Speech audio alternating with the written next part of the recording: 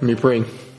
God, thank you so much for your word and for these truths that we even get to sing about your greatness that is incomprehensible, how we get to gather together week after week and reflect on your character, your works, your marvelous deeds that we don't deserve to have revealed to us and much less be the beneficiaries of.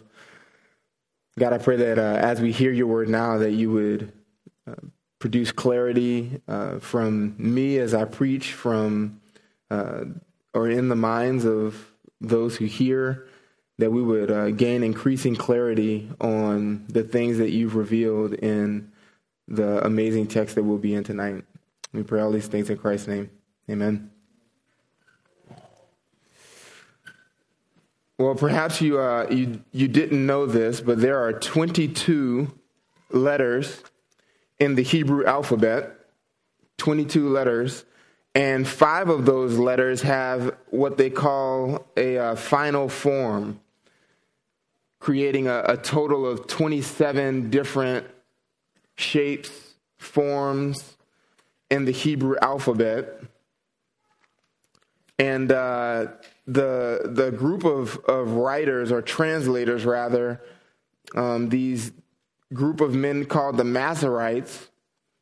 The Masoretes, they were called the masters of the tradition because they sought to carry on the work of previous scribes. So these people came along about 500 years after Christ. They sought to preserve the original Hebrew text of the Old Testament, and we are greatly indebted to them. One observation that they made about Zephaniah chapter 3, verse 8, which is where we'll be tonight in Zephaniah 3:8, they noted that this was the only verse in the entire Hebrew Bible that included every single letter of the Hebrew alphabet, including those final forms. That has nothing to do with the meaning of the text, but I do think it's interesting. So if you're interested in learning Hebrew or perhaps wanting to practice writing, then you should use Zephaniah 3:8 as practice. Tonight we'll be jumping into Zephaniah 3:8. This is really the descent of this prophetic writing. And in Zephaniah 3:8, we are called as this original audience or subsequent readers looking for God's instruction. They're called to do one thing primarily, and that is to wait. Called to wait. Here in this text, and we'll be looking all the way through verse 13, waiting is the preeminent duty of all those who are willing to hear. All those who have an ear to hear are being told to intentionally, contentedly resign themselves to God's character and care while they anticipate his definitive future activity. That's one way to think about what waiting is biblically. The person who is waiting on God is intentionally and contentedly resigning themselves to God's care, anticipating his definitive work in the future. And this is what we are helped to do by this text, Zephaniah 3:8 through 13. Let me read that for us from the New American Standard. Therefore, wait for me, declares Yahweh, for the day when I rise up as a witness. Indeed, my decision is to gather nations, to assemble kingdoms, to pour out on them my indignation, all my burning anger. For all the earth will be devoured by the fire of my zeal. For then I will give to the peoples purified lips, that all of them may call on the name of Yahweh, to serve him shoulder to shoulder. From beyond the rivers of Ethiopia, my worshipers, my dispersed ones, will bring my offerings. To that day, in that day, you will feel no shame because of all your deeds by which you have rebelled against me. For then I will remove from your midst your proud, exalting ones, and you will never again be haughty on my holy mountain. But I will leave among you a humble and lowly people, and they will take refuge in the name of Yahweh.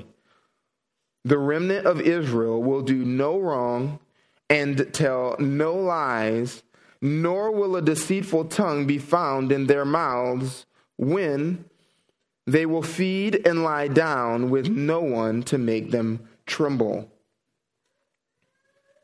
Here in this passage, the day of the Lord includes 5 future events motivating God's people to wait. The day of the Lord includes 5 future events motivating God's people to wait. All of the events that we'll see here occur on what Zephaniah has been honing in on, calling the day of the Lord, that period of time in human history when Yahweh pours out his wrath on the world, and then, as we'll see, subsequent to pouring out that wrath, brings about several other future events. Let me just show you some indicators, if you were wondering if all of these things happened at the same time, if some of them were past, some future. We'll actually see that there are indicators in the text that say all of these events happen on the same quote-unquote day, or the same period of time. In verse 8, we see that word that we've seen many times in the book, day. For the day when I rise up as a witness. So this first event occurs on that day. And then in verse 9, for then, another time marker, then or at that time, I will give to the people's purified lips. So another event happens then or at that time. Verse 11 again says, in that day you will feel no shame. So we're talking about the same period of time. And then finally, verse 13, and we'll talk about this a little bit later, that last conjunction you get to, probably translated for in the English, for then they will feed, for they will feed and lie down with no one to make them tremble. That's another time marker indicating that what's being described in those final 2 lines of verse 13 is happening contemporary to all the other things that have been described. And we'll talk about why that is in a bit. But all of that to say that these events that God brings about, he's bringing them about in the same period of time called the day of the Lord. Also helpful to note, this is, again, a continuation of the word of the Lord. This is something being declared. This is an announcement being made by God. You see in verse 8, therefore wait for me, declares Yahweh. And we've seen that in other portions of the book. Just look again at chapter 1, verse 2. This declares Yahweh, or announces the Lord. We saw in verse 2, I will completely remove all things from the face of the earth, declares Yahweh. That's the first instance.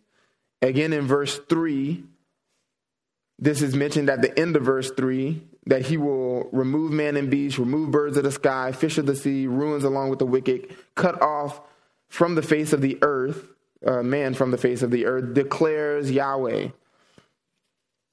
So God is announcing these things. Then again in verse 10, the same phrase, on that day, verse 10, declares Yahweh, there will be a sound of a cry from the fish gate, etc. So these are things that God has declared.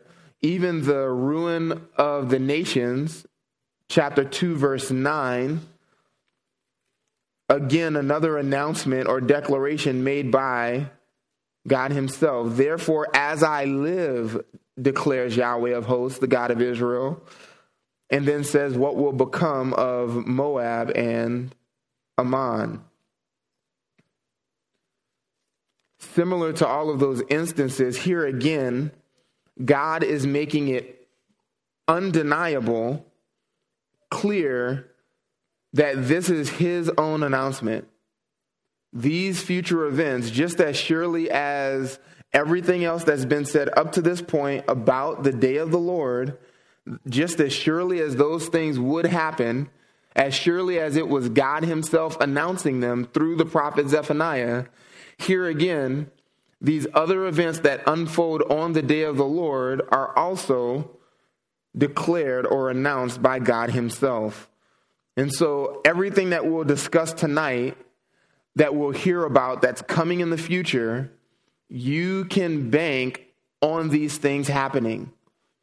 They're happening. They will happen with absolute certainty. God will make it unmistakably clear. And all of those who believe these words will not be disappointed. And so we have 5 future events that really motivate us, encourage us as God's people to wait the same way that they did with this initial audience hearing these words. Anybody who was going to believe Zephaniah, who was eager to receive the instruction coming from God through him, is being called in this portion of the prophecy to do one thing primarily, and that is to wait. The first event that we're taught to wait on is God's justice. Event number 1 is God's justice. Therefore, verse 8, wait for me. Wait for me. As we talk about these events, beginning with God's justice that are coming even future to us, the believer in God's promises is not primarily waiting on the thing or on the event to occur. Or another way to think about this is to wait on the event is primarily to have in view God himself acting. It's not like, hey, history is going to happen anyway. Let's just get on with it. When's it coming? I'm just going to wait for that thing to come. No, God says primarily all of these things that can be anticipated are a waiting on God himself. Wait for me, not primarily the event. All of these events, God himself is causing to come to fruition. So the person who is anticipating the events themselves can legitimately be said to be waiting on the Lord. And the first thing that we are waiting on from this text is God's justice. This is the day when God himself says he will rise up as a witness. Indeed, his decision is to gather nations, to assemble kingdoms, to pour out on them his indignation, all his burning anger. This day is coming. This is what we've been talking about for weeks now, that we ought to be anticipating the day of the Lord when God's judgment would be unleashed in an unrestrained way like never seen before on this earth. Just notice when that day comes, God calls himself a witness. A witness, but also he's the one making the decision. That word there is mishpat, the often used Hebrew word for justice or decision, when the reward for either good or evil is rendered to an individual, or the decision to give them what they deserve is rendered, is made. That's the same word. So here God is functioning in 2 roles when his justice is delivered. He is both the witness and the judge. He gives the decision and he brings the evidence. And woe to any sinner who has God the judge also as God the witness against them. You don't want God as your judge and witness bringing evidence and a decision against you. The one who possesses all knowledge and all authority brings all the necessary evidence. He's aware of every motive, every deed, every word, every thought. And then he renders a decision. God is both of these things on the day of the Lord when he causes his justice to rain down on mankind.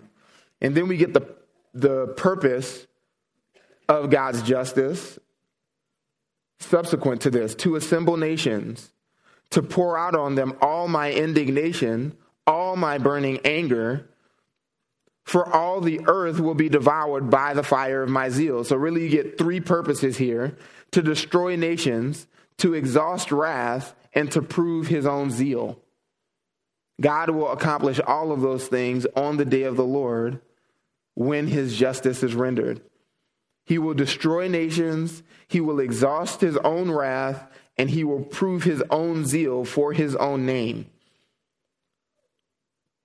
So taking these one at a time, to gather nations, his decision is to do this: to gather nations, to assemble kingdoms. Here, that word gather is the same word again that we've seen. Zephaniah is using, again, similar language, not as easily discerned in the English text, but that word gather is the same word that he used in chapter 1, verse 2, that gets translated remove if you're reading the New American Standard Bible. I will completely remove. It's a way of emphatically and saying utterly that something will happen. And so you get the same verb, asaph, twice, just repeated. And so it gets translated completely remove instead of remove. It's like really remove, entirely remove. And this is just what's being repeated here in verse 8. To gather nations, in the sense of gathering for the purpose of removal or destruction. This is what he's going to do with every nation under heaven, America included. To assemble kingdoms, another way of saying the same thing. To actually exhaust his wrath or pour out on them his indignation. All, you'll notice in verse 8, not some, but all. This is a completion, a complete pouring out of the burning anger of God that proves his zeal to defend his own honor. We've seen this other places in Scripture. Let me just point you to a couple other places that anticipate this same awful event that actually has kingdoms or nations, peoples in view. It's fresh on my own mind because I just preached it not too long ago. Go back to Psalm 46. In Psalm 46, the sons of Korah anticipate this same event when God unleashes wrath on the world. But for God's people, when that time comes, he proves to be their refuge, and so they don't fear. But just notice in Psalm 46, verse 6 in particular, the similarity of language. The nations made an uproar, the kingdoms tottered, he raised his voice, the earth melted. So here, the same event, I believe, the day of the Lord, the tribulation, is in view when God, with a word, with simply an utterance of his divine decree to let it happen, this is the result. Kingdoms tottered. They proved unstable. They could not stand. Again, he assembled kingdoms and poured out his indignation on them. And here again, all his burning anger. We looked at what came before. Let's just fast forward to future or subsequent revelation to Zephaniah. Go to Revelation 6, and we'll just look at a few references here. Is there a time coming when God really unleashes all his wrath? What can be described as a completion of his wrath on the world? just notice in Revelation 6, here you have the Apostle John writing 600 years after Zephaniah of the same event. And in verse 17, he even quotes, if you will, puts words in the inhabitants' mouths at that time. Here's what they say in verses 16 and 17. They said to the mountains and to the rocks, fall on us and hide us from the presence of him who sits on the throne and from the wrath of the Lamb. For the great day of their wrath has come, and who is able to stand? This is when the beginning, really, the sixth seal is broken. So this is the beginning of the day of the Lord, the beginning of the day of the Lord's wrath. And already it's unbearable. Who can stand in this day? And God is just getting started. There's another seal that gets opened. Just fast forward to chapter 15. Once the seventh seal is opened, there are trumpets blown. That 7 trumpets initiates or includes 7 more judgments subsequent to the seals. And then you have 7 bowls, another series of subsequent judgments that are unleashed from heaven on the world. And look at verse 1 in chapter 15 of Revelation. Here's the sentiment. Then John says, I saw another sign in heaven, great and marvelous, 7 angels who had 7 plagues, which are the last, because in them, these plagues, the wrath of God is finished. And then these judgments unfold. Fast forward to chapter 16, verse 1. Then I heard a loud voice from the temple saying to the 7 angels, go and pour out on the earth the 7 bowls of the wrath of God. And then verse 17, the 7th angel poured out his bowl upon the air, and a loud voice came out of the temple from the throne saying, it is done. What's done? Well, the judgments, the wrath of God is done. By the time you get to the end of these 3 series of judgments, the 7th bowl is the final one, and it's called done, finished. There's a completion to God's wrath coming upon the world in that day.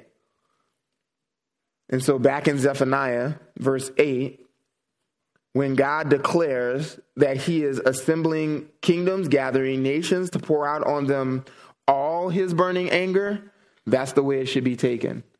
All his burning anger. This is God proving that he will not be mocked. All of the centuries that God's people, since this time, even beforehand, and all throughout church history, when the church has had this message saying to a lost and dying world, God's wrath is coming. God's wrath is coming. There is a kingdom coming.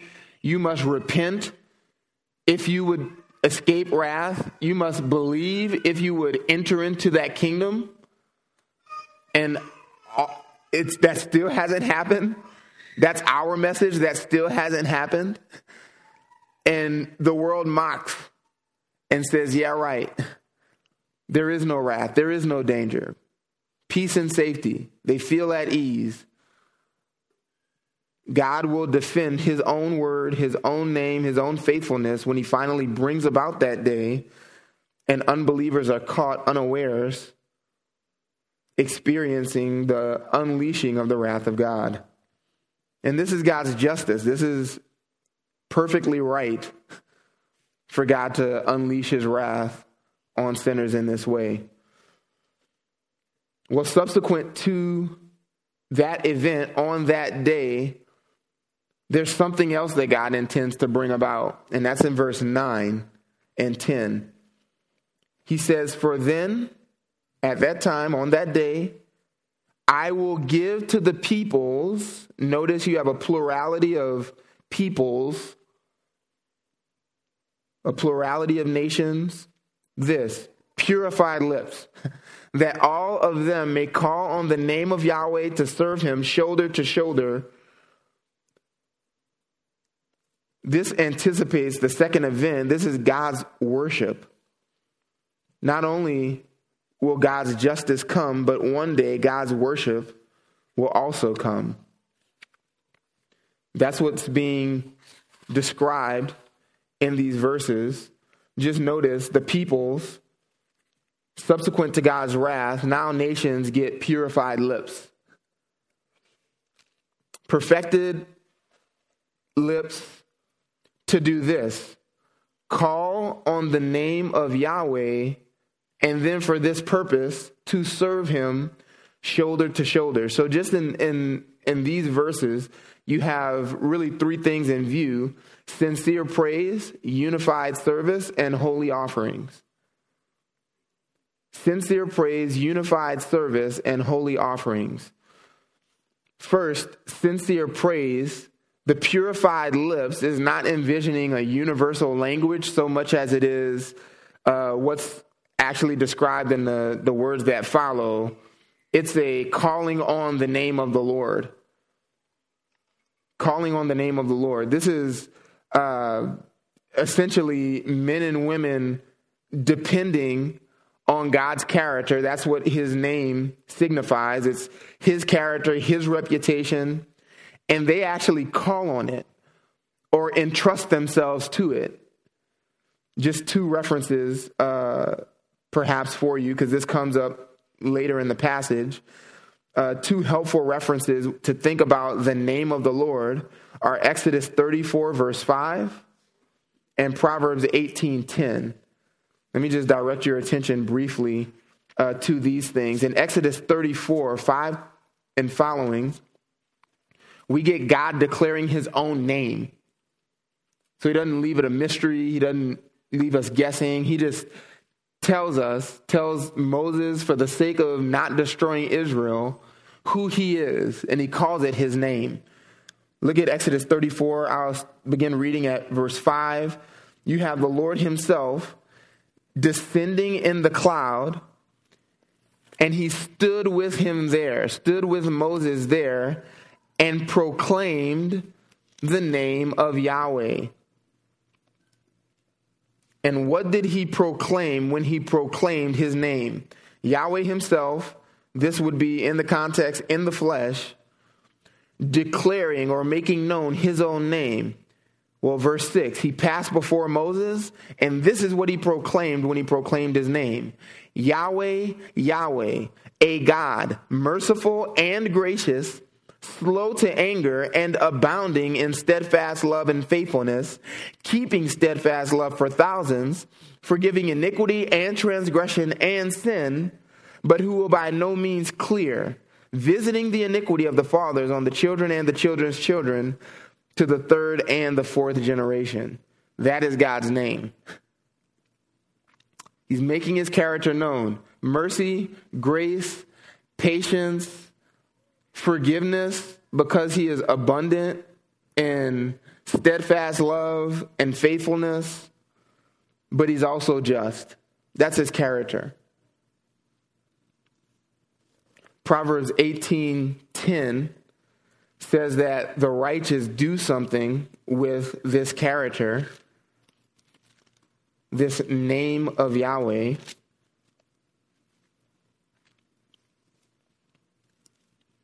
The name of Yahweh is a strong tower. The righteous man runs into it and is safe. So God's name, his reputation, his being everything we just read about, is actually, truly a strong tower. It is a place of refuge and safety for all those who believe God.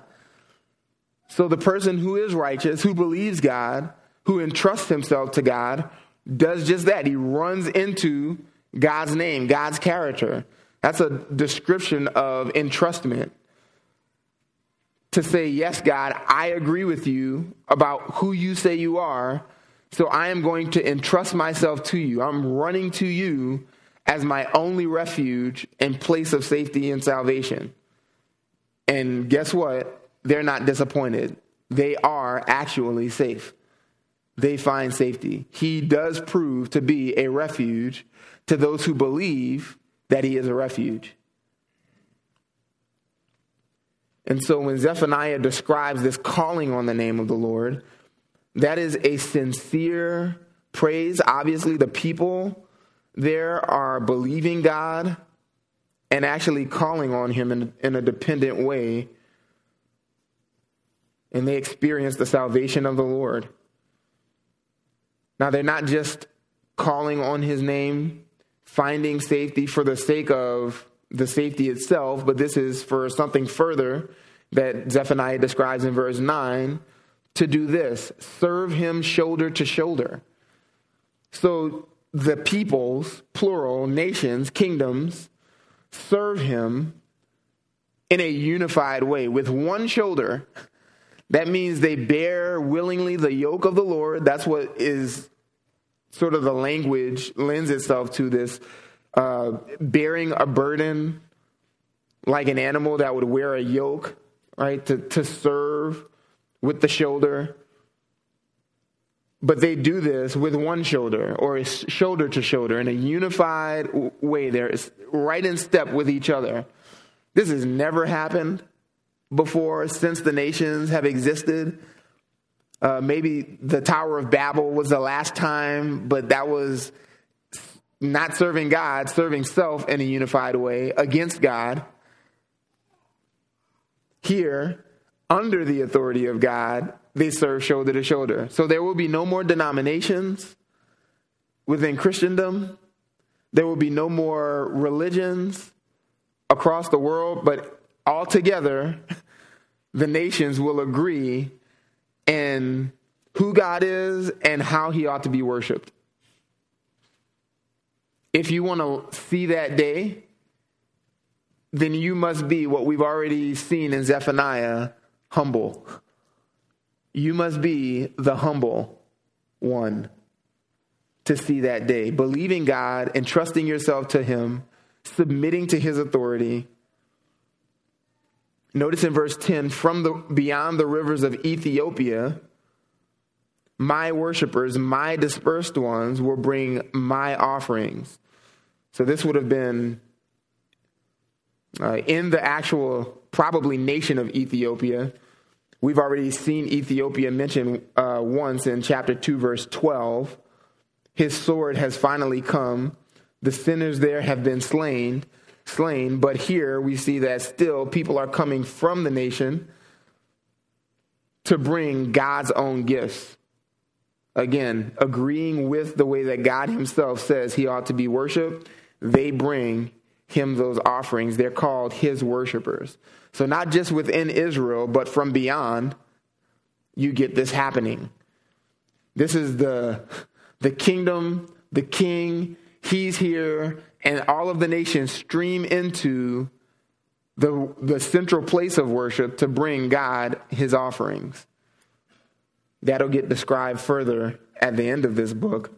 We'll get to that next time. But this is a glimpse of what's coming. The third event also happens subsequent to God's justice, but contemporary with that second event, God's worship. We get event 3, Zion's cleansing. Zion's cleansing. In verse 11, Zion's cleansing. Notice in verse 11, again, in that day, so same period of time, you will feel no shame. This is a feminine singular pronoun. So it's like saying she will feel no shame, but from the second person perspective, you, female, will not do this. And that begs the question, who's the you in view then? He's not talking about groups of people. But you, well, the second or the last time we saw this same pronoun, the second person feminine singular reference, was all the way back in verse 7 when God said, I said, surely you will revere me, accept instruction. You remember who he was talking to? He's talking to Jerusalem. In verse 1 of chapter 3, the rebellious and defiled, tyrannical city is what was in view. She heeded no voice. She accepted no instruction. She did not trust in Yahweh. She did not draw near to her God. Here, God returns to speak again a word to that city, but says there will be a day coming when the words appropriate to that city will be completely different than what we already saw. Now, where she used to be this shameless place, defiled place, impure, here she will feel no shame. Zion or Jerusalem will feel no shame, and here's why. All of her deeds by which she rebelled against Yahweh, she won't feel shame for them, for then I will remove from your midst your proud, exalting ones. Wow. The reason that Jerusalem will have no shame to mention is because God has removed every cause, shameful cause, that exists. Every sinner to be found in Jerusalem, not trusting in God, not drawing near to her God, they're gone. God's wrath has gotten rid of them, and all that's left is opposite proud, exalting ones, or what's called in verse 12, a humble, lowly people. That's what's left. So that's why Jerusalem will experience no shame, because she will be inhabited by a humble, lowly people. He says here at the end of verse 11, you will never again be haughty on my holy mountain. Jerusalem, the city, situated on Mount Zion, would never be marked again by pride or haughtiness. This would indeed be his holy mountain, not just set apart because God chose it, as he did so long ago, but set apart because of the people who dwell there. The holy mountain would now be inhabited by a holy people. Can I just remind you again from Psalm 15 that this is what was always prophesied. God's holy, set-apart place was destined to be inhabited by God's set-apart holy people. Psalm 15 says this, O Yahweh, who may abide in your tent, who may dwell on your holy hill? So who, current and future, has rights to be here on the place that God has chosen, Zion, in Jerusalem? One answer, several descriptions. Verse 2, he who walks with integrity and works righteousness and speaks truth in his heart, who does not slander with his tongue, nor does evil to his neighbor, nor takes up a reproach against his friend, in whose eyes a reprobate is despised, but who honors those who fear Yahweh. He swears to his own hurt and does not change. He does not put out his money at interest, nor does he take a bribe against the innocent. He who does these things will never be shaken, i.e. removed ultimately from the land. He will one day inhabit the kingdom when it finally comes. And here you have Zephaniah articulating the same thing, the same principle, is that Zion will be cleansed of every shameful, proud person, and all that will be left is humble, lowly people. So you have God's justice coming on the day of the Lord, God's worship coming on the day of the Lord, and Zion's cleansing coming in this period of time known as the day of the Lord. And then you have two more events, both with respect to Israel. Event number 4 is Israel's purification. Israel's purification. Verses 12 and 13 depict Israel's purification. Again, verse 12, I will leave among you. Leave among you. That means it's what's left, the remnant. I will leave among you a humble and lowly people, and they will take refuge in the name of Yahweh, as we've already seen. The righteous man runs into it and is safe. Or if you're in my small group, we talked about this on Tuesday from Proverbs 30, verses 5 and 6, that the very word of the Lord proves true. Every single word of God proves true. He is a refuge, or a shield rather, to those who take refuge in him. Again, you have the same language used, this taking refuge in God himself. These are a believing people. So here you have the people identified and described. They're identified as the remnant, or what's left, right? Those who remain. But they're described as a humble people, a lowly people, a believing people, a perfect people, and an honest people. You have each of these things mentioned. First, a humble people. This is what we've been talking about. This is who Zephaniah was referencing in chapter 2, verse 3. Seek Yahweh, all you humble of the earth, who do his ordinances, or carry out his ordinances. Seek righteousness, seek humility. That humble or humility word is the same one here. They're the ones that get to remain in the land after God's wrath comes. And don't forget, they've been protected. They escape God's wrath, according to chapter 2, verse 3. You will be hidden in the day of Yahweh's anger, and that perhaps is the word of hope, right? So there's hope that you will be hidden in the day of Yahweh's anger if you are humble. And here we see the wrath of God is past. God is being worshiped. Zion has been cleansed. Israel has been purified. And those who get to inhabit the land on that day, lo and behold, are the humble. They've escaped wrath. They've experienced purification. They're a lowly people. This is your word that just means poor. They're poor. It has nothing to do with wealth. But what this does mean is the same way that Jesus used this word, this language. Blessed are the poor in spirit, for theirs is the kingdom of heaven.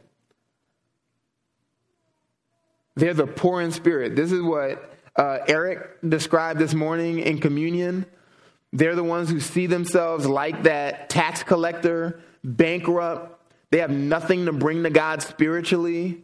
When it comes to the spiritual arena, they're bankrupt. They're poor. They need help. That's why this is accompanied by a humble spirit.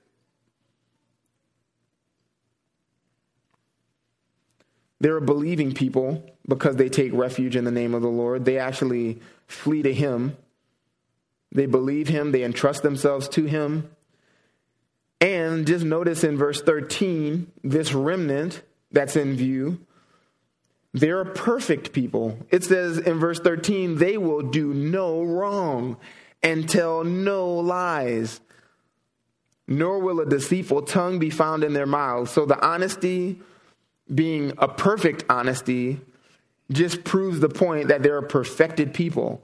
James 3:2 says that we sin in many ways, in various ways. Whoever does not stumble in his speech is a perfect man.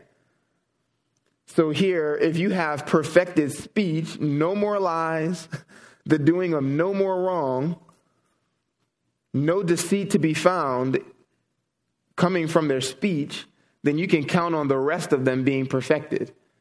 And just notice this, when it says they do no wrong, that phrase, they do no wrong, is the same phrase that you can find in verse 5 of chapter 3.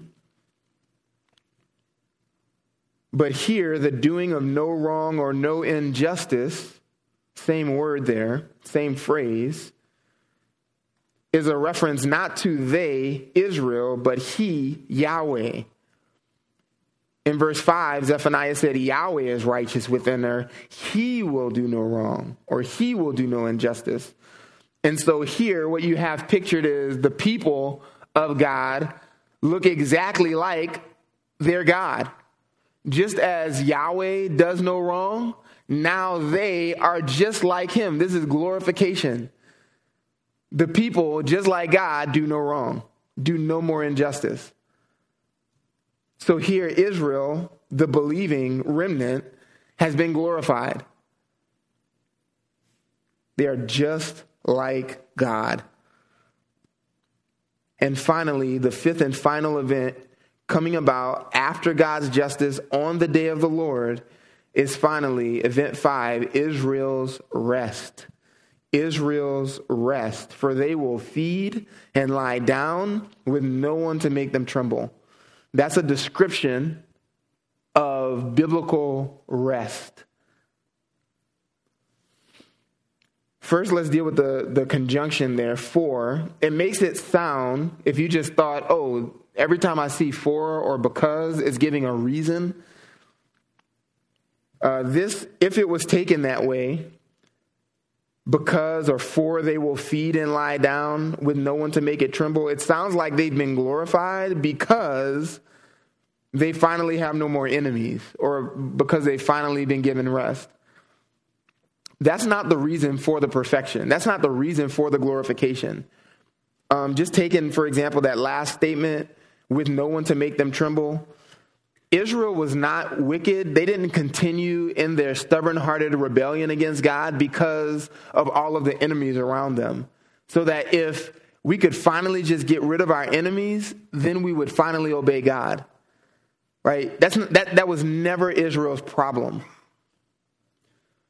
So the for should not be taken as an explanatory or causal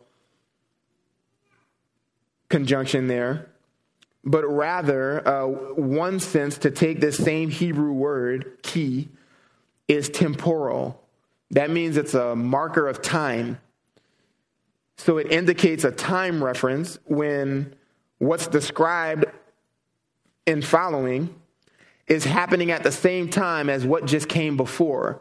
So the relationship to the beginning of verse 13 and the end of verse 13 is to say they happen subsequent or contemporary. They're happening at the same time. So a better way to translate that would be when. The remnant of Israel will do no wrong and tell no lies, nor will a deceitful tongue be found in their mouths, when they will feed and lie down with no one to make them tremble. These events, Israel's purification and Israel's rest, will happen at the same time. And this should not be a surprise. Just flip back to Leviticus 26. Because in the law of Moses, if Israel was going to experience rest, then they also had to maintain purity. So these things were always intended to go hand in hand. Israel's purification or purity and Israel's rest. The rest is the blessing. Their being pure is something that they were bound to practice. And even in the law of Moses, we see that they could not have one without the other. They could not get God's blessing apart from their own obedience. Look at 26 of Leviticus, verse 1. God requires this: you shall make for yourselves no idols, nor shall you set up for yourselves an image or a sacred pillar, nor shall you place a figured stone in your land to bow down to it. For I am Yahweh your God. You shall keep my Sabbaths and reverence my sanctuary. I am Yahweh. If you walk, notice the condition there in verse 3. If you walk in my statutes and keep my commandments so as to carry them out, i.e. do his ordinances. Verse 4, then I shall give you rains in your season, so that the land will yield its produce and the trees of the field will bear their fruit. Indeed, Your threshing will last for you until grape gathering, and grape gathering will last until sowing time. So there's unending sowing, reaping, gathering, sowing, reaping, gathering. The land's always producing because you've been obedient, and God is yielding produce, blessing you with the fruit of the land. Notice, continuing on in verse 5, you will thus eat your food to the full and live securely in your land. I shall also grant peace in the land so that you may lie down with no one making you tremble. That is what Zephaniah is quoting. You will feed and lie down with no one to make you tremble or make them tremble. So the thing that Moses prophesied about that God would do if the people were obedient, Zephaniah says will actually be fulfilled. God will bring it about in the midst of an obedient, perfected people. This day is coming. This day of the Lord is coming. Israel will finally be obedient. They are not today, still, but they will one day be when God removes the sinners, converts some of them, the remnant, and then eventually perfects the remnant on this day of the Lord. That's the timing of Israel's rest. It will coincide with Israel's eventual obedience. And the implications of this day are really a rest in work and a rest from war. Those two things, if you just traced out a biblical theology of this rest that's been anticipated, that would kind of capture the main ideas involved in biblical rest and Israel's rest. A rest from work, the toil, the curse that God subjected all of creation to. And now you have to make things grow out of the ground, or you have to labor to provide for yourself. Those days would be no more.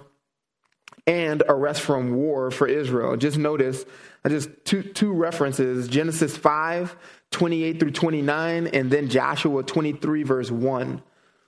You'll get both of those things, work and war, in view. In Genesis 5, Noah's father Lamech names him Noah, saying, God will give us rest, anticipating it being through Noah. So he'll give us rest from the work of our hands and from the toil of the ground that God has cursed. Well, Noah didn't give rest, but it was being anticipated even then. The curse is upon us. When will this be no more? And then Joshua, he gathers at the end of his life the elders, and the writer there says that God had given them rest from all of their enemies all around. And that was rest because he put down their enemies. They defeated their enemies. So you have essentially this period or time, this event when Israel would finally be given rest. It's captured with those two things. They can feed and lie down with no one to make them tremble. So a reference essentially to Israel being able to enjoy the land finally, and to be able to do it apart from any enemies. And we'll see in a few verses why that is. God will be in their midst, a victorious warrior. He has subdued all of their enemies, and so they have nothing else to fear ever again, because their king is finally ruling in the midst of them. This is what Zephaniah is anticipating, and this is what he's teaching us to anticipate. Do you think about these events, about this day coming? Do you think about a day of wrath that's coming on the world from which you hope to be rescued? Do you think about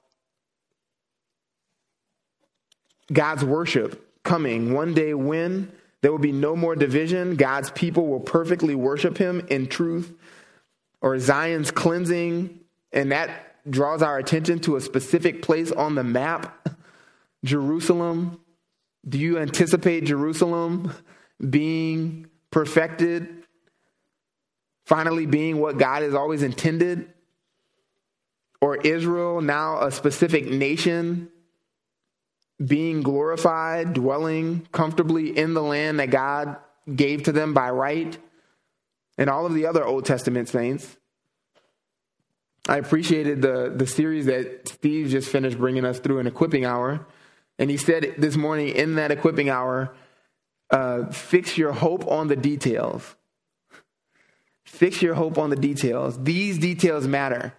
Don't just spiritualize or skip over the details. These things matter for your own ability to wait well.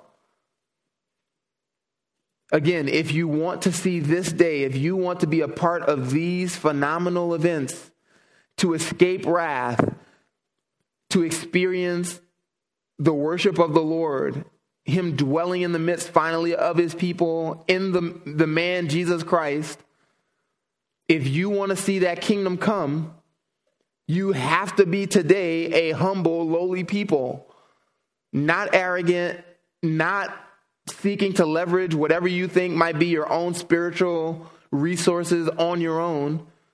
You must entrust yourself fully to the Lord today, or else you will not see that day. You might see wrath, not the kingdom coming. Let me just point us to one New Testament passage that holds out the same hope. Go to Hebrews chapter 3. We'll actually start in Hebrews 2 and just quickly look at how this amazing preacher, writer, ties tons of Old Testament theology together that actually he's calling these things, or just ties them neatly together in this theology of rest. Just notice in Hebrews 2, chapter 2, verse 5, the author says, "For he did not subject to angels the world to come, concerning which we are speaking."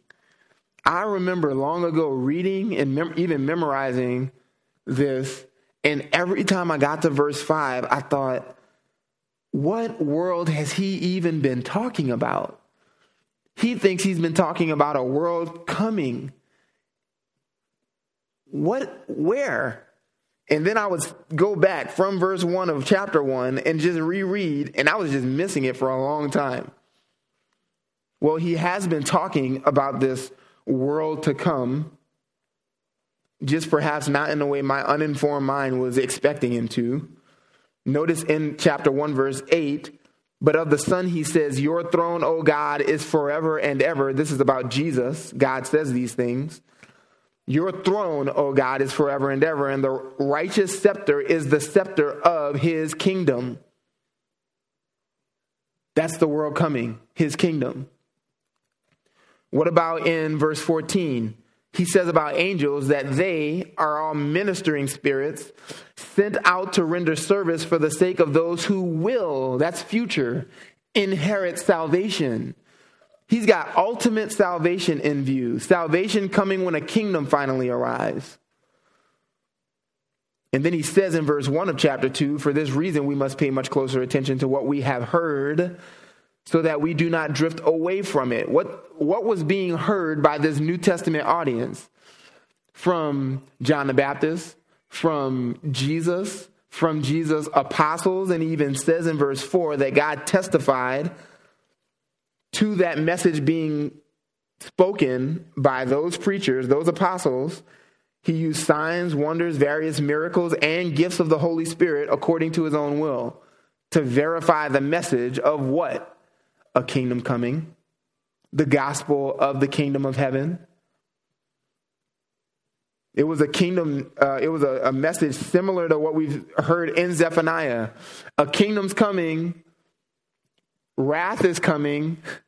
Before that kingdom, you must repent and believe God, humble yourself before him if you want to see that day. Escape wrath and see that day. Same message. Well, how does this author tie all of that in when it comes to rest? Look at chapter 3, verse 12. We're instructed to take care that there not be in any of us an evil, unbelieving heart that falls away from the living God. But encourage one another day after day, as long as it is called today, so that none of you will be hardened by the deceitfulness of sin. For we have become partakers of Christ if we hold fast the beginning of our assurance firm until the end. While it is said, today if you hear his voice, do not harden your hearts as when they provoked me. For who provoked him when they had heard? Indeed, did not all those who came out of Egypt led by Moses? And with whom was he angry for 40 years? Was it not with those who sinned, whose bodies fell in the wilderness? And to whom did he swear that they would not enter his rest, but to those who were disobedient? Just pause for a second. Notice in verse 16, they heard, all of them. But with them, verse 17, he was angry because they did what? Sinned. Verse 18, they didn't enter his rest. That is the land, the fulfillment of his promises. Where the fulfillment of his promises would happen, because those sinners, those who sinned, were also, verse 18, disobedient. But verse 19 says they were not able to enter because of not sin, not disobedience, not hard-heartedness, unbelief. They're all, it's a package deal. Sin, unbelief, and disobedience. You want to know if you believe?